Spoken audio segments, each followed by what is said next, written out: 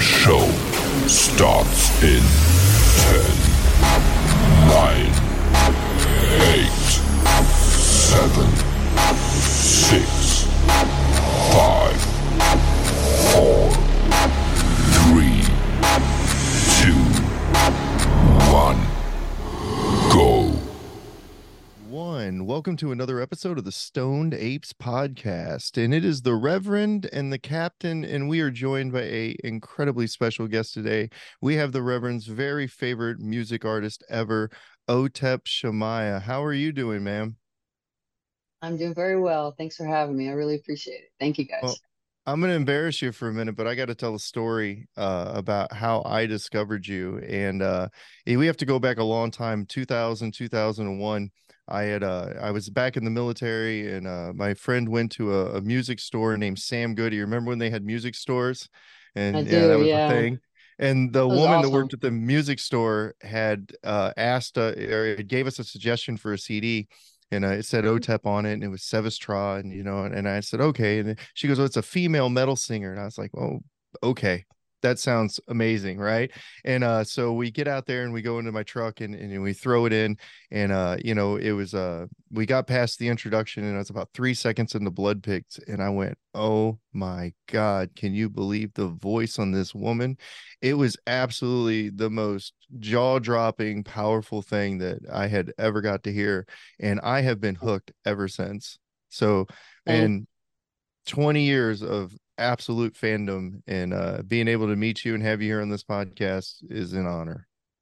thank you so much. Thank you. Yeah, it was a great record to write. Wrote it with Terry Date, and we spent about 6 weeks in Seattle writing it. I think it was during October, so it was like a permanent ceiling of cloud in Seattle. So I think that kind of helped add the atmosphere of that record because it was already coming in really, really hard, heavy, and emotional. And it's still we still play the majority of our set. We go on tour is mostly from Sevistra because classics. Yeah, Art absolutely. art is forever. Went to Iraq in 2003, and we had we had I had Slipknot, I had Mushroom Head, and I had OTEP. And so when I was over there, your CD had really been it was very pivotal to allowing me to make it through that time of my life. And it more than just your music, but it was the words and the lyrics, and how you put everything together, all the way down to especially your poems. Thoughts was a big one for me. The sirens sharpen their rocks, Mm-hmm. and it was the way that you had wrote it, your replacement of the word I for I, the Hmm. EYE. And I Yeah. still write that today on occasion when appropriate. And so I wanted to thank you for that personally. I wanted to take a moment and just say thank you. Your music was very influential to me, and pivotal in my life, and I appreciate that. Do you get to hear that from a lot of your military fans? I do, and let me say thank you for your service. I come from a military family, and I mean almost every branch we've served in since as far back as we can go in our history. So thank you for that. And I get a lot of military folks coming, active and veterans who will come and to the shows I've had, especially when we were uh, uh, in actively at war in a couple of places, and they would come in their fatigues, and they would give me their dog tags. They've given me their medals. They've given me one woman who was in the Marine Corps. She was on leave from Afghanistan, and she gave me her hat. And I still have it, and it still smells like sweat in the desert. It still smells like sweat and sand.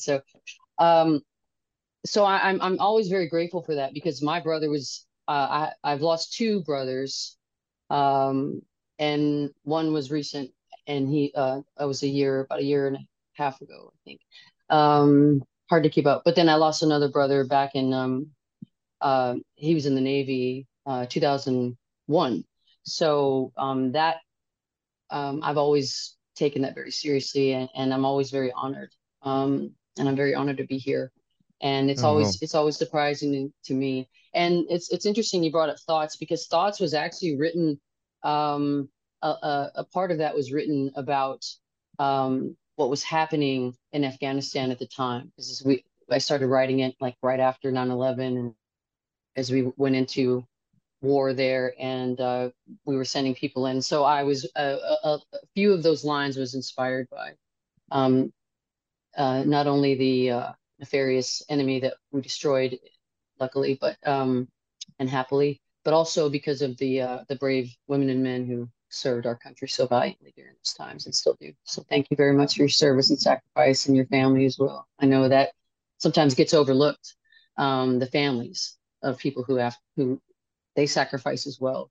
So I appreciate you very much. Thank you for having Oh, well, thank you, and my condolences to your brother that died, and both of them as well, and especially for services, me. and you know, I can't imagine how many lives you've impacted in the military. Like I said, I know my story couldn't be that rare. That's one of the reasons why I wanted to ask the question, because your lyrics are so powerful, you know. And you mentioned thoughts, and the first line that went Mm, in my head was that, you know, what is hopefully I don't get this wrong, but is you know, vomit a world of truth and agony, right? mm, And your mm, throbbing illness of memory, and that just, man, that just rung true to me. And here I am 20 years later, and I can still repeat it. mm. So Yeah. Well, thank you. that's something really important. But so let's talk a little bit about early history. Here you are, it's 2000s, you're on the metal scene. You got people like me that are living in the Midwest that, you know, metal music and women not really a thing. What was that like for you? um, Being a woman in the metal scene. Yeah. Was that Uh, difficult? I mean, how was that received by other people? well, it wasn't, funny enough. In the beginning, I think when people saw me, because um, I'm from Los Angeles, and we played. Um, uh, there's a really strong local scene here because everybody kind of comes to Los Angeles to like get discovered, So we have a pretty strong local scene. So we were just that. We were just a local band, rehearsing a lot, playing a lot. I mean, not a whole lot because we got signed after 5 or 6 shows, but without a demo. But it was because of the impact that we were making on the scene. And when you have a scene like Los Angeles, or say something like New York City, where people get a little jaded because everybody's playing, so they kind of feel like they've seen everything.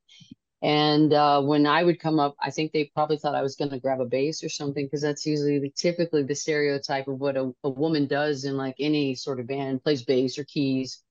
And I grabbed the mic, and then all of a sudden, boom, I got the mosh is going and everything's going crazy. And so, and then we played Ozfest, and I remember coming out, and kind of like some cheers and boos and stuff. And then as soon as we started, everybody was like, there was silence at first. And so that was a little bit alarming because you never want really silence at your shows, especially at a big giant festival like that.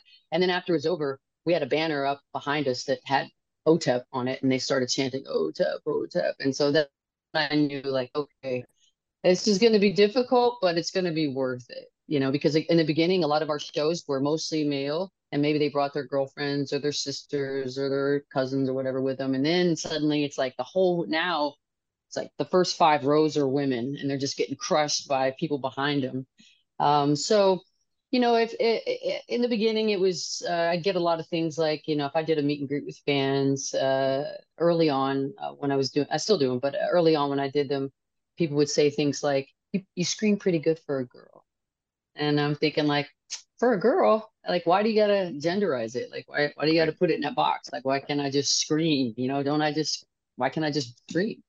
But what I'm most happy about is not what I can do with, I mean, I'm happy that I'm able to do all the things that I can do with my voice, but it's more about my words and my lyrics and the things that you mentioned earlier. Those things matter most to me. They always have.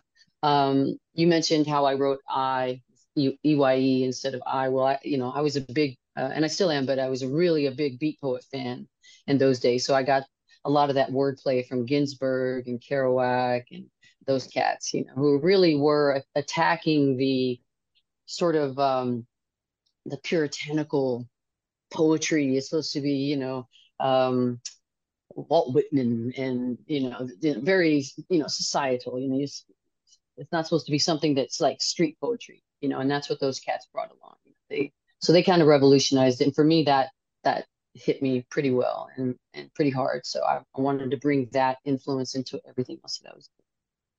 Well, you know what That's got cool. me as a fan, and I think a lot of this interview is probably going to be me talking as a fan because it's one of the biggest reasons why I wanted you on the podcast. It was the range and diversity of your music, and I think that did a lot for me because there was a lot of other bands at the time, and Slipknot, I have a lot of love and appreciation for them, but their music was very one dimensional at the time, especially like with Iowa. And your music, be with the poetry, with songs like My Confession, for example, was another one, right? That was somewhere in between a song and a poem. And it had this really interesting mix to it. And there was so much diversity on that first CD that's really what got me hooked. And that and the incredible voice. I mean, there's a power to your voice that you just don't find in other bands in this genre. And then the range that you had, and then you go on to really highlight that later. So yeah, I think that was really incredible. But that leads me to my next question. So my next question is, as somebody who's been a fan of your music for a long time, I will say that Otep doesn't have a style, at least not in my opinion. When you listen to the CDs, each CD is so unique to itself. And all the way down to, there's some releases that we probably talk about a little bit later, like You're a Woman Now, which is a completely different spin on what you would expect to hear when you hear Otep. So I would like to ask you, what was going on in your life? Obviously you were somebody who writes from the heart, somebody who's writes from personal experience. What was going on in your life during those different CDs that created such a diversity in your art? Or did you always have that diversity and you were just looking to showcase it? Well, this is my ninth album now. So it's difficult to remember everything that was going on during all of those times over 20 years. But um, I think that what drew me into the idea of this genre of new metal, that somebody came up with, was that there were no boundaries, right? You just brought in whatever inspiration you had at the moment. And that's what I found so fascinating about it, because I was writing the first thing I ever did creatively, I was drawing before I could speak. So, and then when I kept drawing a lot, and I come from sort of we grew up real poor, but my mother was very insistent that we were going to, because my mom is extremely, extremely smart. And I mean, genius level smart. So it was very important to her that we were also like, we put education first. And so I wish I'd have done a little bit more of that in school, but I didn't. So, because art was the most important thing to me. So I would get in trouble a lot for drawing at school. And then people started asking me, well, what is this about? Because everything would be so intricate. All the drawings would be so intricate. So then I got, I don't know, I guess I kind of got a little frustrated having to explain what every drawing was about. So then I started writing stories about what every drawing was about. And then when I found that, I fell in love with writing and I moved into that world. Then when I found poetry, I moved into that world. So for me, I was trying to bring in everything that had inspired me to whatever music I was going to make at the time. And I had no idea what I was going to do. I didn't know if it was going to be heavy or what it was going to be. And I just found some musicians that again, my original drummer, Moke, he had worked with Dr. Dre, doing hip hop beats, but also could play metal and rock and jazz and blues. And then my bass player at the time, he was, Berkeley trained, played jazz, but also was really into Meshuggah and like different time signatures and things like that. So he brought that in, and the guitar player at the time, he brought in, his own influences, which he also included like hip hop, rock, and metal. So when we sat down when to write the first record, the only rule was there's no rules. Like bring in whatever is inspiring you, like bring that to us. And then if it inspires us, then, that's what the true sort of spiritual intercourse of creativity for me, that's what draws me in and has kept me making music for all this time. Um, Songs like You're a Woman Now, songs like My Confession, songs like Perfectly Flawed, um, Boss, which is another one. Those songs have always lived in me. They just didn't have they just weren't formed yet. They were still finding where they were supposed to exist. And when they finally found their place, I mean, I was met with a very similar reaction from the labels.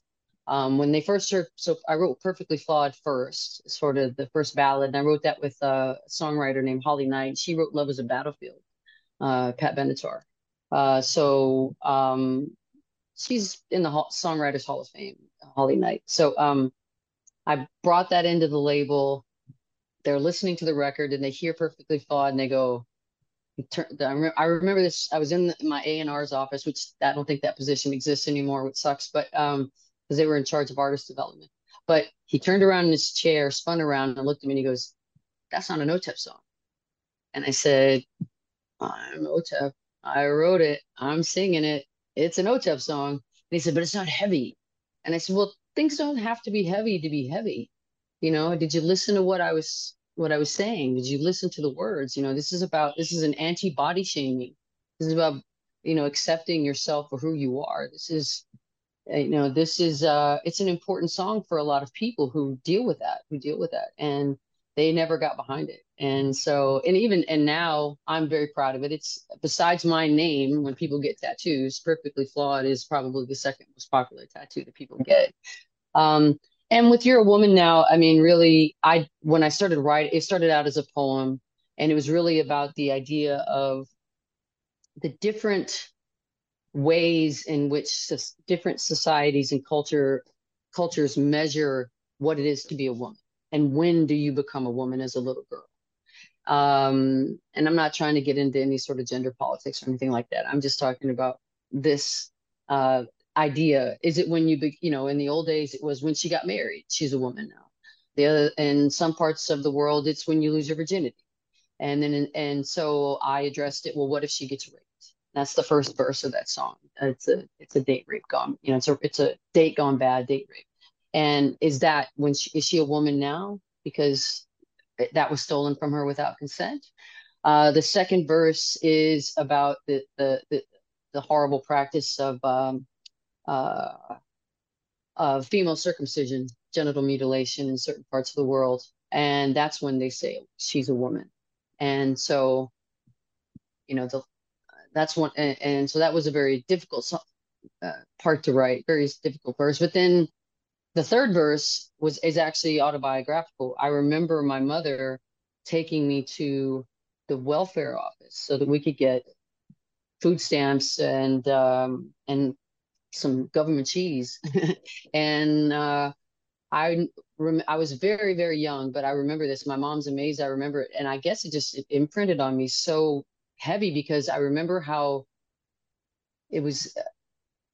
I could feel her embarrassment a little bit because she was, you know, she was embarrassed to be in there, or just I don't know if it was embarrassment to be there, but I think that she was just nervous about what she could do to keep her kids fed and clothed and housed.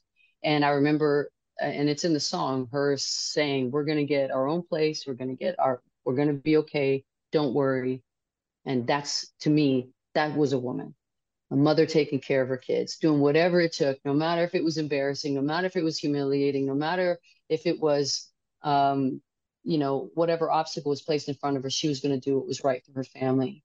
And that's, to me, was what a woman was for that. And again, no gender politics or anything like that on Oh that. no, I think you Yeah. did a great job. That was Thank beautiful. you. And you know, one of the things that I'd like to say on that is just like what I talked about earlier about taking your CD with me to Iraq and how influential that was.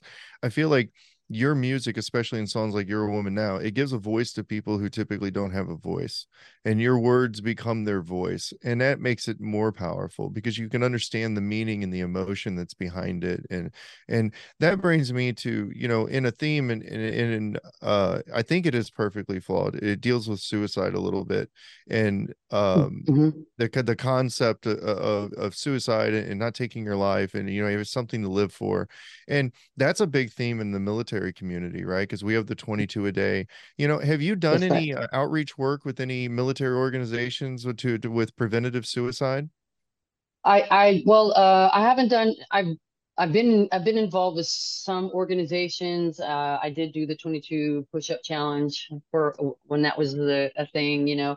Um, but I would like to do more for the military community as much as I can. I just don't want to barge in and go, I'm here to help, you know. If someone wants me to help, I will, and gladly. Because again, um, one of my uncles served 25 years in the Air Force. My father was served as well. Two of my brothers served in the Navy. My grandfather served in the Navy. I mean, almost every branch actually of the military. So I come from that world, and I know what it's like to worry and actually not to have a loved one come home. So, and then I also to have loved ones come home and then suffer from PTSD. And one of my uh, cousins, he suffered really bad PTSD, and he ended up taking his own life.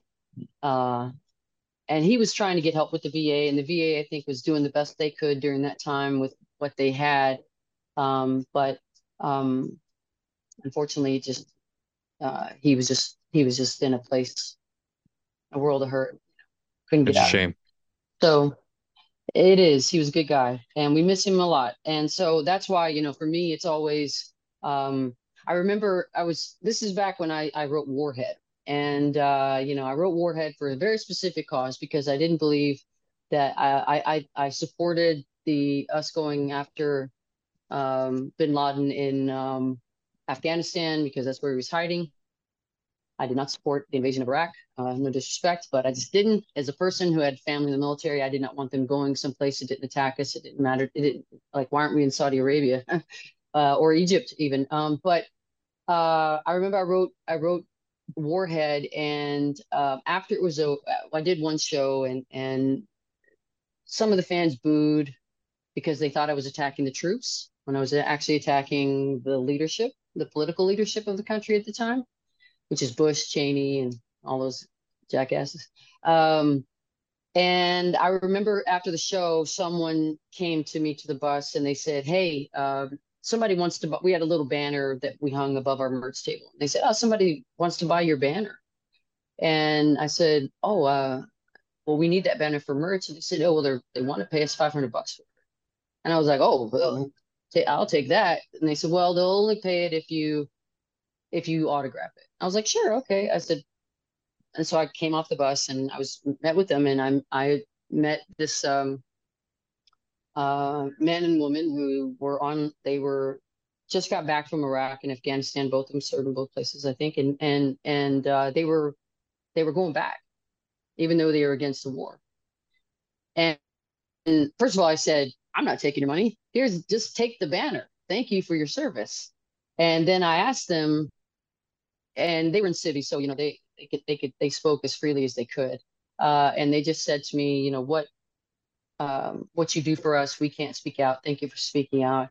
And then I said, well, and this was still, Tel was in place, and they were both gay, but they pretended to be boyfriend, girlfriend over there to make sure they didn't get in any trouble. And I said, okay, so why are you going back? And they said, because our friends are there. And man, that hit me so hard.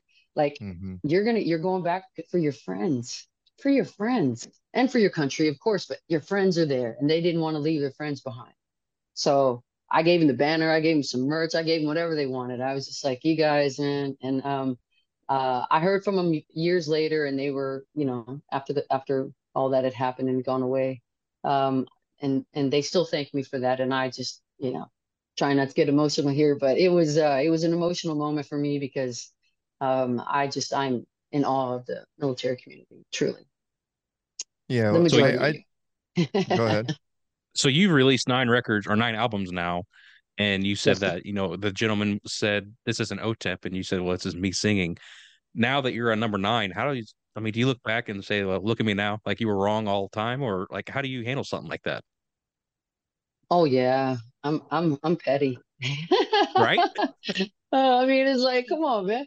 I mean, I the would be thing too. is, yeah, Forgive if you guys hear the sirens. Sorry, I live in Los Angeles, so you will hear sirens in LA. No, you're fine. Uh, but sorry. The they'll go. It's We probably can't some hear it. cops You're here. fine. You Yeah, guys can't you're hear. good. Okay, Nah. it's like crazy loud here. They're probably going to lunch.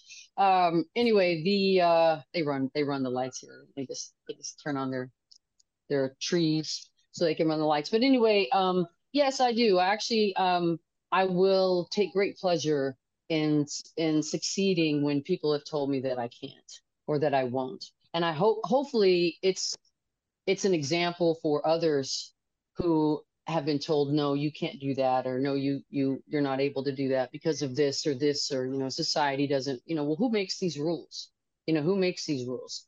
I mean, the whole idea of genre and limiting yourself to only this very small box of music or art or life or culture, you're limiting your own human experience.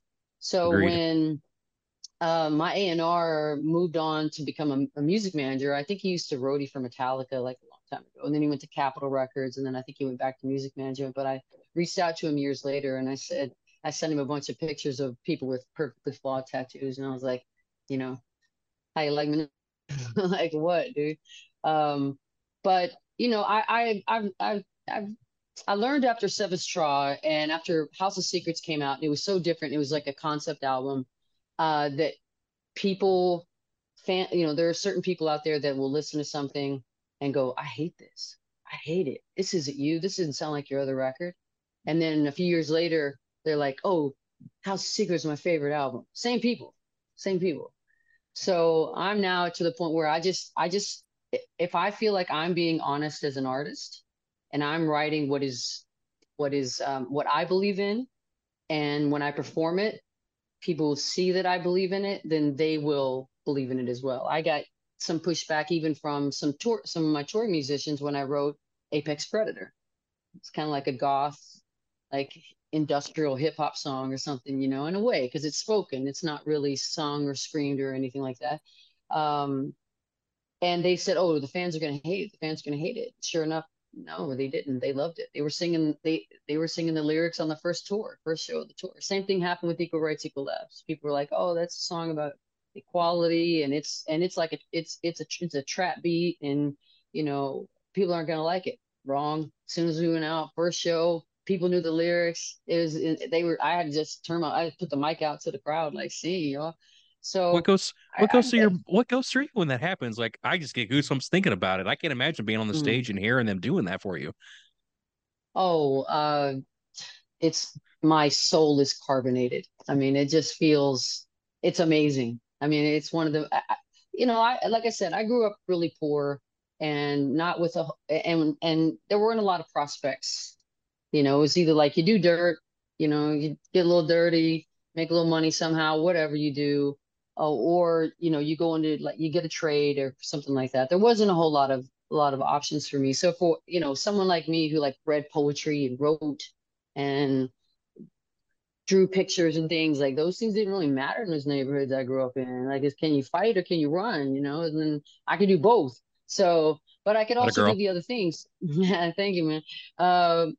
And I grew up with a bunch of brothers, so that was a big deal too. And so there was always competition there, but I never, in my wildest dreams, would have imagined that I would be even having this opportunity to speak to you two gentlemen here today about something that I've created. Never in my life would I expect some person. I did a Instagram live the other day, and there was someone from Morocco that came on, and or they lived in Morocco. Now they'd moved someplace else.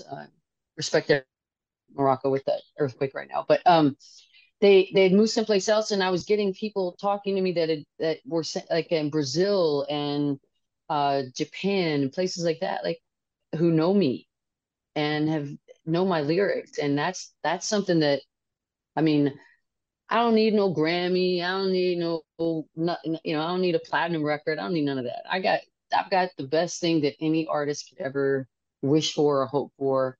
And because if you're doing it for that, then for me, in my mind, you're not doing it for art's sake. You're doing it for your own. ego, and I've got something that I think is even more precious and more of a blessing, and something that I'll be forever grateful for, is that I have people that actually listen and can relate to the things that I wrote and write, because when I was writing those things, no one in my world could relate to them. And so it was really nice to be able to find people that could, and just be kind of a beacon, a lighthouse in the dark. And I'm just calling all these souls together, and it's pretty amazing. I think No, lighthouse is an that's understatement. Oh, yeah. thank I you. think what you've done has been fantastic, and that brings me to the conversation why you're here today, because you're promoting a new album called Godslayer, and it is released on September 15th, which happens to be the day that this is going to go live. So hopefully a lot of people are going to get the opportunity to be able to listen to this album. And one of the things that I noticed on this album that really caught me off guard, but then I found a real appreciation for, was that you made the decision on this album to use your voice by doing covers. And I felt like when I first got the album and I seen it and I heard the covers, I thought, okay, that was different. As a fan, that was different for me. But then when I Yeah, went back and I listened to them, and I realized your interpretation of those covers is where you were creating your voice, especially like in the Beach Boys song when you did California Girls. And I thought, you know, that was not what I was expecting at all. And I yeah. thought you did a beautiful rendition of that, and how much you were able to add to that song without adding any lyrics was amazing. Would you like to Thank talk on that a little bit? Sure. First, thank you for all your kind words. I really appreciate it. I work, this. So it's actually, this wasn't my idea to do this record this way. This was the label's idea. They approached me during quarantine, and I got a message through one of I think my booking agent, and he said, "Hey, this label wants you to do an album of covers." And I said, "Okay, I've done covers before. I did Royals by Lord. I did Wake Up by Rage Against the Amazing, by Machine. the I've way. covered. Oh, thank you. And I did Wake Up by Rage Against the Machine. I've covered Not to Touch the Earth, but the Doors. Nirvana. I did Breathe by Nirvana. Um, and so I thought, well, nothing's happening right now. Everything's quarantine, everything's shut down, and so why not give it a shot? In the beginning, the label they'd given me a list of bands they thought that I should do, and they were all hair metal bands from Europe, and I'd never heard of any of them. No disrespect to anybody, but I just don't listen to hair metal, so I don't know who they are. They're like French hair metal bands. Like, I don't know who these people are. So I knew that I couldn't do them justice. I wouldn't be able to do it. I can't sing high falsettos anyway. Like, it's not my thing. So I have a more of a baritone voice, since 4 years old, by the way. But when I did go in to do this, I approached it from the same way that I did with Royals. I think that kind of shocked a lot of people, that I would cover a song from that's outside, that's like a big pop hit. But I read the lyrics, and that's where everything for me foundationally starts from, especially if it's a song that a genre from outside a genre that I don't listen to, because I don't really listen to pop music. So I read the lyrics, and as a person that grew up poor, and as a person that grew up, still wanting to live life and have you know, a good time as best we could with what we had. Those lyrics, Lord's lyrics for Worlds meant something to me. I could relate to them, and so that's how I approached the rest of the album. From Billie Eilish, "You Should See Me in a Crown," to the Eminem cover, to California Girls, and for, when I brought that up with the producer, he just he was like, "What? The Beach Boys?" And yeah, man, let me just hear me out.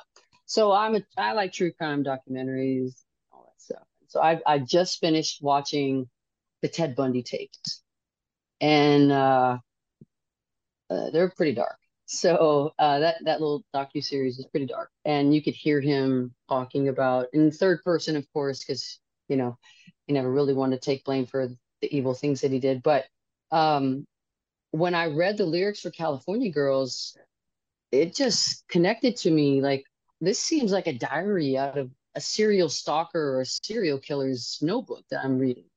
This person is traveling all over the country and sort of dissecting women by what he likes about them, whatever region they're in. And then he wants them all in his hunting ground in California. And so I wanted the song to be as dark as it appeared to me lyrically. The Beach Boys probably didn't mean it this way, or I don't know if they did or not. Who knows back then what their intentions were. But you take a surf pop type song, and you could say anything underneath it. Um, so I went in with the idea that we're going to make this really dark because that's how it affected me. It felt really dark. Um, but also I wanted to sing it from the perspective of the person that I felt wrote it. So there would be some obsession there, there'd be some seduction there, and there would be some evil there as well. And I think we accomplished it. I think we did. It's one of my favorite songs on the album, truly. Oh, And I would agree. I think that it is definitely my favorite song in the album. And I know the first time that I heard it, it gave me goosebumps. It was like the hairs on the back of my neck stood up. I felt uncomfortable. I was like, wow, that was not what I was looking for. So, yeah, you yeah, know, I and can and go ahead. Sorry. Oh no, I just say it's just completely, and I thank you for covering the Billie Eilish song. My daughter is actually a huge Billie Eilish fan, and so when I got on there and I seen that, I thought, oh wow, what diversity that is, and you did an amazing job on that cover as well. So, Thank you. I found it to be an excellent album. The one song on the album that stood out to me was Mm. Godslayer. I was Yeah, I heard the title of the album, Godslayer, and immediately my brain went to like, oh my goodness, I can't wait to hear what type of thunderous metal this is going to be, right? And then it Mhm. was a poem.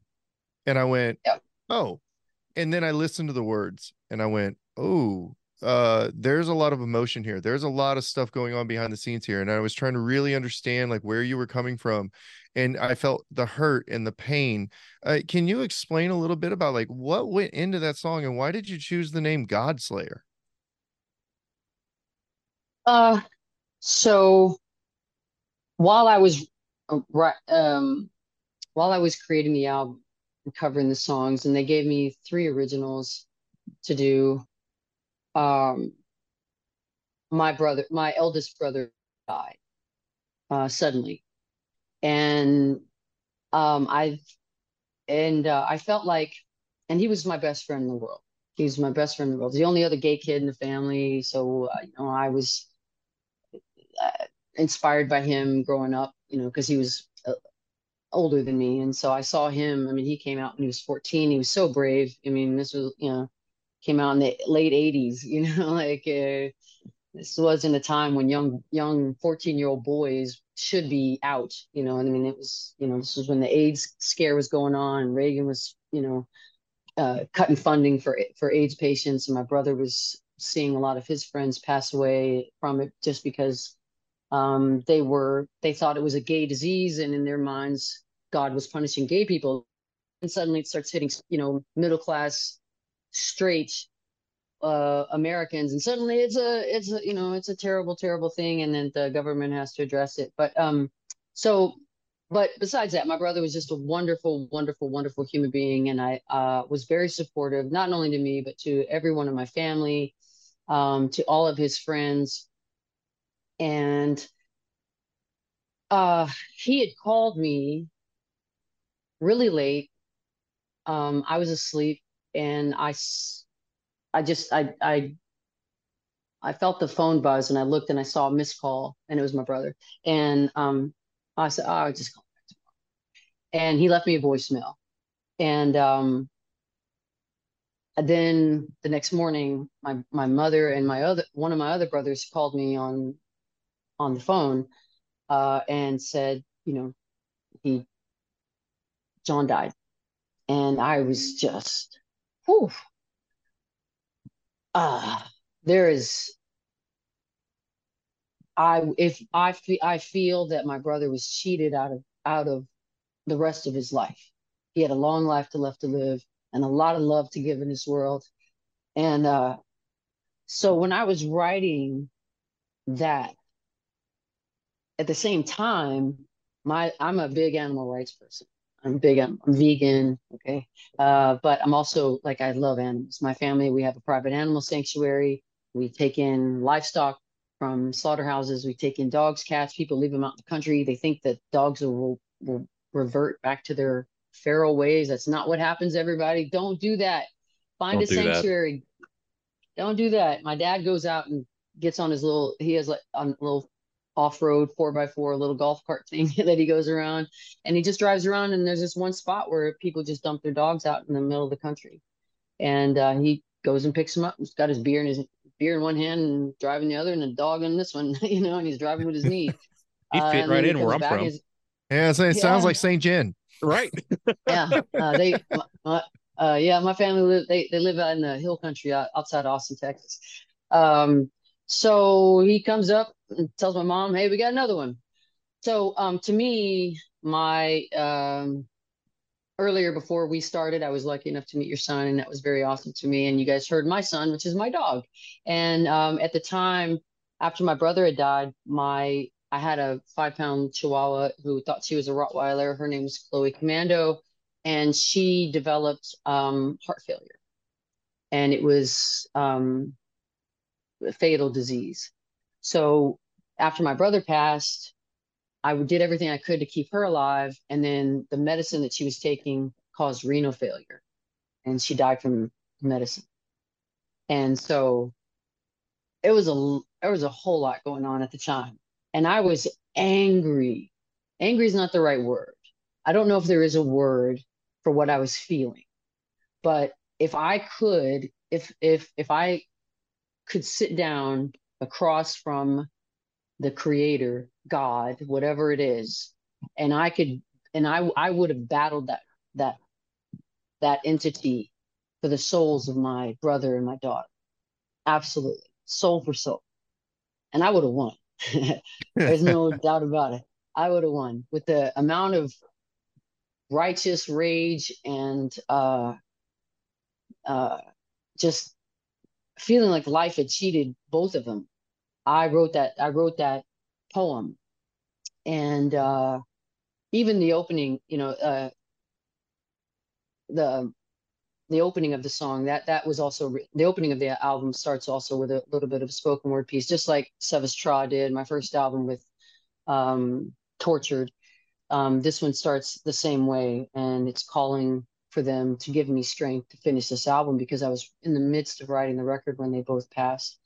And so that's kind of where I was, and I was in a really dark place when I wrote it. I was in a really angry place, very depressed, very lost without them. That void, they tell you about grief, and and I'm sure maybe you guys can people watching can understand, like, grief comes in waves.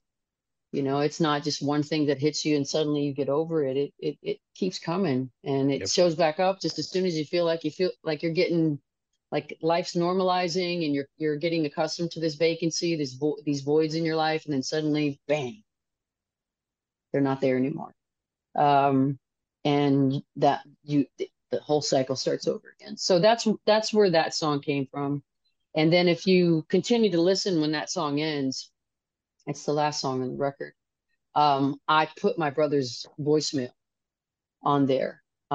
He left the last voicemail he left the night before he died. He died sleep the next and they found him next morning. But he left me a voicemail, and I put that on as sort of a secret track on the record, just to immortalize him. But also, uh, when you lose people, like my grandmother died on my birthday when I was 13 from alcoholism. And I don't remember her voice. I got pictures of her, but I don't remember what she sounds like. So I didn't want that same thing to happen with my brother. So I wanted to make sure I had that voicemail. So, and now everybody else does too. Everybody that's Man, going to you're, buy or you're getting listen me to a the little bit record. here, Mhm. that's a Yeah. that's a powerful story, and Yeah. and my heart goes out to you. It's real, and that's, thank you. I'm sorry that you had real. to And experience that, and definitely understand grief and loss very, very well. oh, Um, so man, but what an amazing album, and the way that you put thank you. everything together. And I think that what you just said kind of segued into my last round of questions, which is probably going to be a little bit wordy, so you're going to have to follow me on this one. But it's going to tie together a lot of what we had talked about. We talked about how your CDs had changed over time and development. Mhm. One of the things that we really hadn't talked about is there is a heavy spiritual element to a lot of your songs, especially like Unveiled, with the the Isis and Mhm. Ishtar and Kali and then Kronos, and so that's always been a kind of a question mark in my mind of like, what is it that about that particularly, are you a spiritual person? Are you communicating that through your music, or is that a metaphor or representation of something that you believe in a different way? I think it might be a little bit of both. I mean, I am a spiritual person. As an artist, it'd be hard for me to deny that creating something out of nothing is not, is, I mean, I do that. That's what we do as artists. We create something out of nothing, you know? So, I don't know. And I think that for me, seeing that, most of the world, and especially Western culture, is ruled by a patriarchal God, and so it was important. And even though you go back and if you actually read the ancient texts of Judaic and Christian, so forth and so on, I mean, there were women that were deeply involved in all of these, in the, I guess the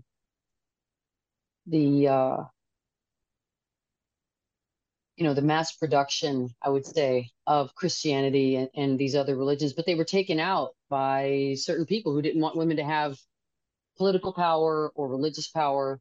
And so it was important for me because I look back at,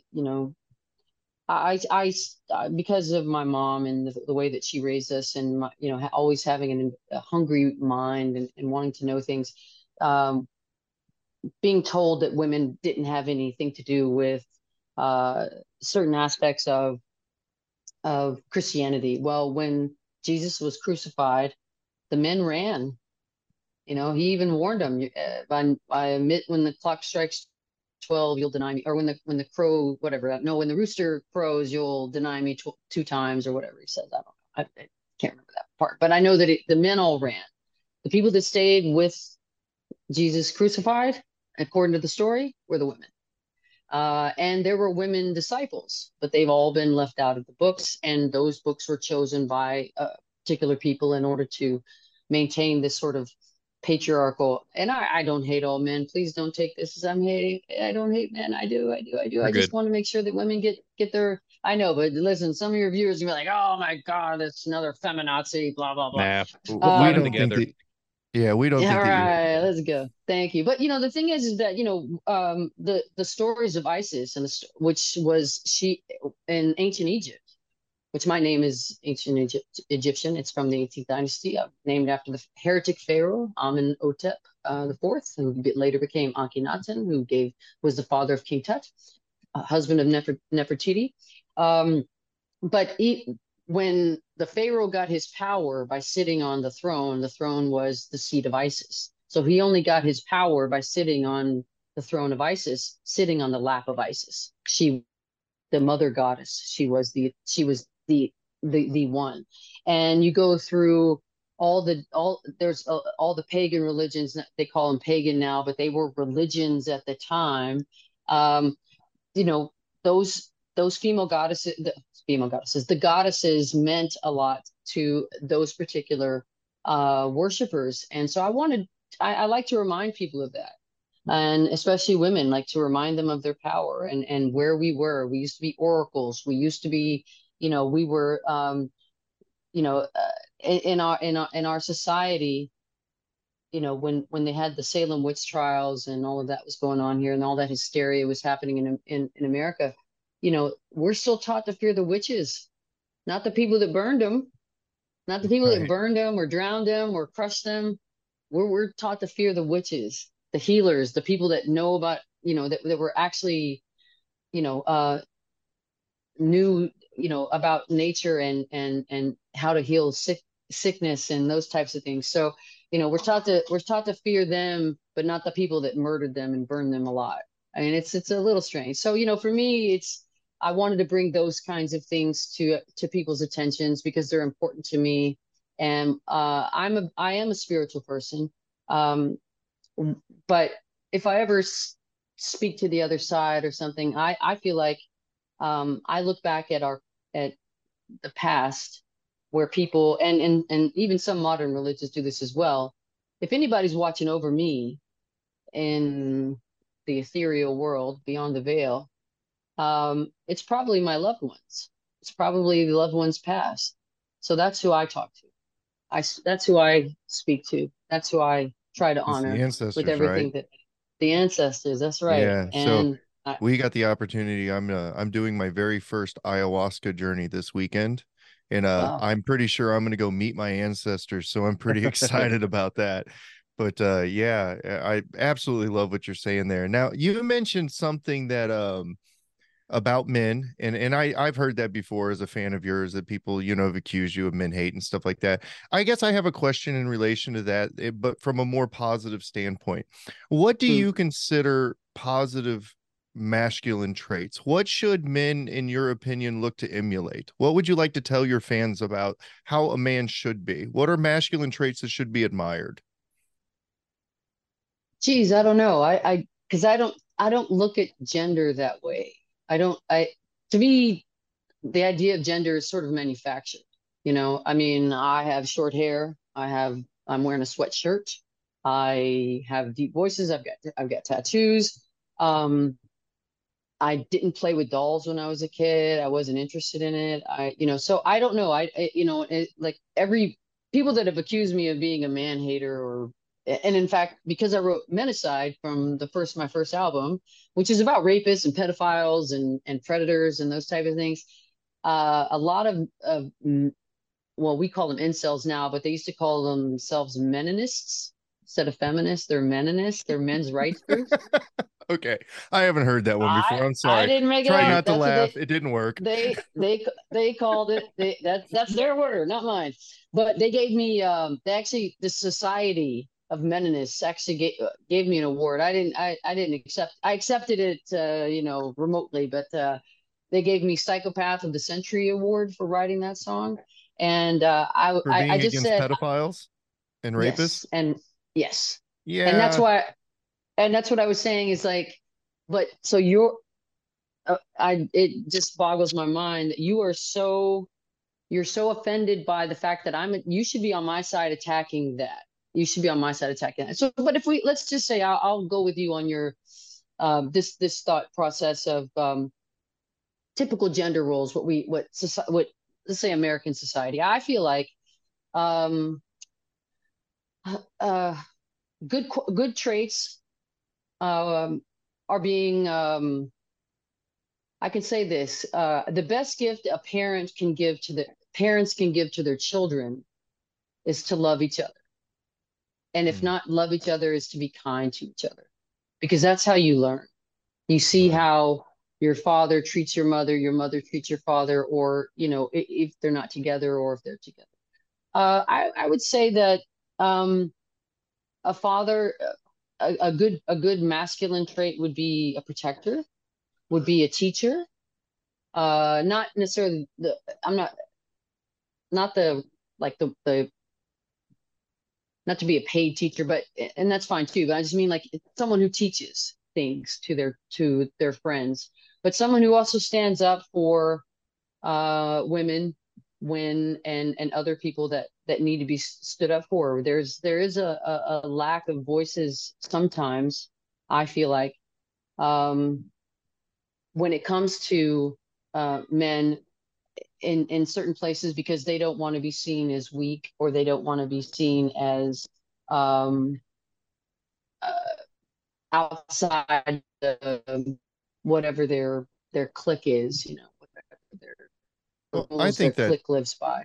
Um, I, so oh, I was gonna you say, tell so I me. think I loved your answer, and I think that Oh, that that speaks pretty well to our audience. I think a lot of our veterans pride themselves on being protectors and Yeah. standing up for others and defending those that can't defend themselves. I mean, we're sheepdogs for a reason, and that's what we Mhm. were put on earth to do. And Yeah. I'm not speaking for all the veterans, but obviously I carry that feeling quite strongly. And yeah, I thought that it was a great answer. I think that what you said, what I took from what you said is it's more important to be a good human, to spread It love is. and joy and peace and to have humility and to care about each other. And that definitely speaks to us and it's the message that we try to promote. And so I thought that was beautiful. Thank you. And I tell you, I mean, honestly, thank you for saying that. But honestly, some of the worst feminists I've ever met are women. Truly, Yeah. some of the and some of the best feminists. And to me, feminism just means equal. Equal. If you can do the job, you can do the job. If you can, we shouldn't be. Women shouldn't if they want to be if they want to play the old role of a housewife and all that, good for them. That's on them. Great. But we shouldn't be designated or legislated into those roles. And honestly, I've seen in my travels some of the best people who have stood up for women, stood up for women's rights and all of that have been men. And in some cases, women have been a little bit of an issue. Lauren Beaufort. Sorry about that. So, Well, Marjorie that Taylor brings Greene. me to probably my last question for you today. And this is the I one do that love Matt. Everybody, please. I don't want this to go oh weird. no, of No, you're Of good. Every, course, you did a okay. fantastic job explaining All yourself. I don't right. think there's anyone in our audience would have any doubt or any argument with what you just said because we None. say worse than that all the time. And we are a defender of rights, human rights. It doesn't matter who that person is, and so we believe in that very strongly. But I want to go back, and now this is a personal question about me and just me wanting to know you a little bit as a person. Savage Straw spoke to me because in there you have lyrics to say I just can't be comfortable in my skin. And when I heard that for the first time, it's hard not to tear up just even saying the words. That spoke to me so much because I definitely identified for much of my life as somebody who could not become comfortable in their own skin. And then I've went through this personal transformation in the last 3 years of my life to where I feel like I've ascended above that and I found my way through that. And then I was able to find my own identity and I was able to find some comfort in my skin because I became an authentic version of myself. In your own personal journey from 20 years ago to today, I loving your music, following the CDs around, just watching you seem to be a very healthy individual. Have you found comfort in your skin? How has your own personal journey been? Uh, Thank you for sharing your experience. That means quite a lot to me. Thank you. Yes and no. I, I, is a lot of people, I guess people see, maybe people will hear the music and they hear how loud I am on an album, or they go to a show and they see how raucous I am on stage and crazy and, and unleashing all this emotion up there. But I'm actually kind of an introvert personally.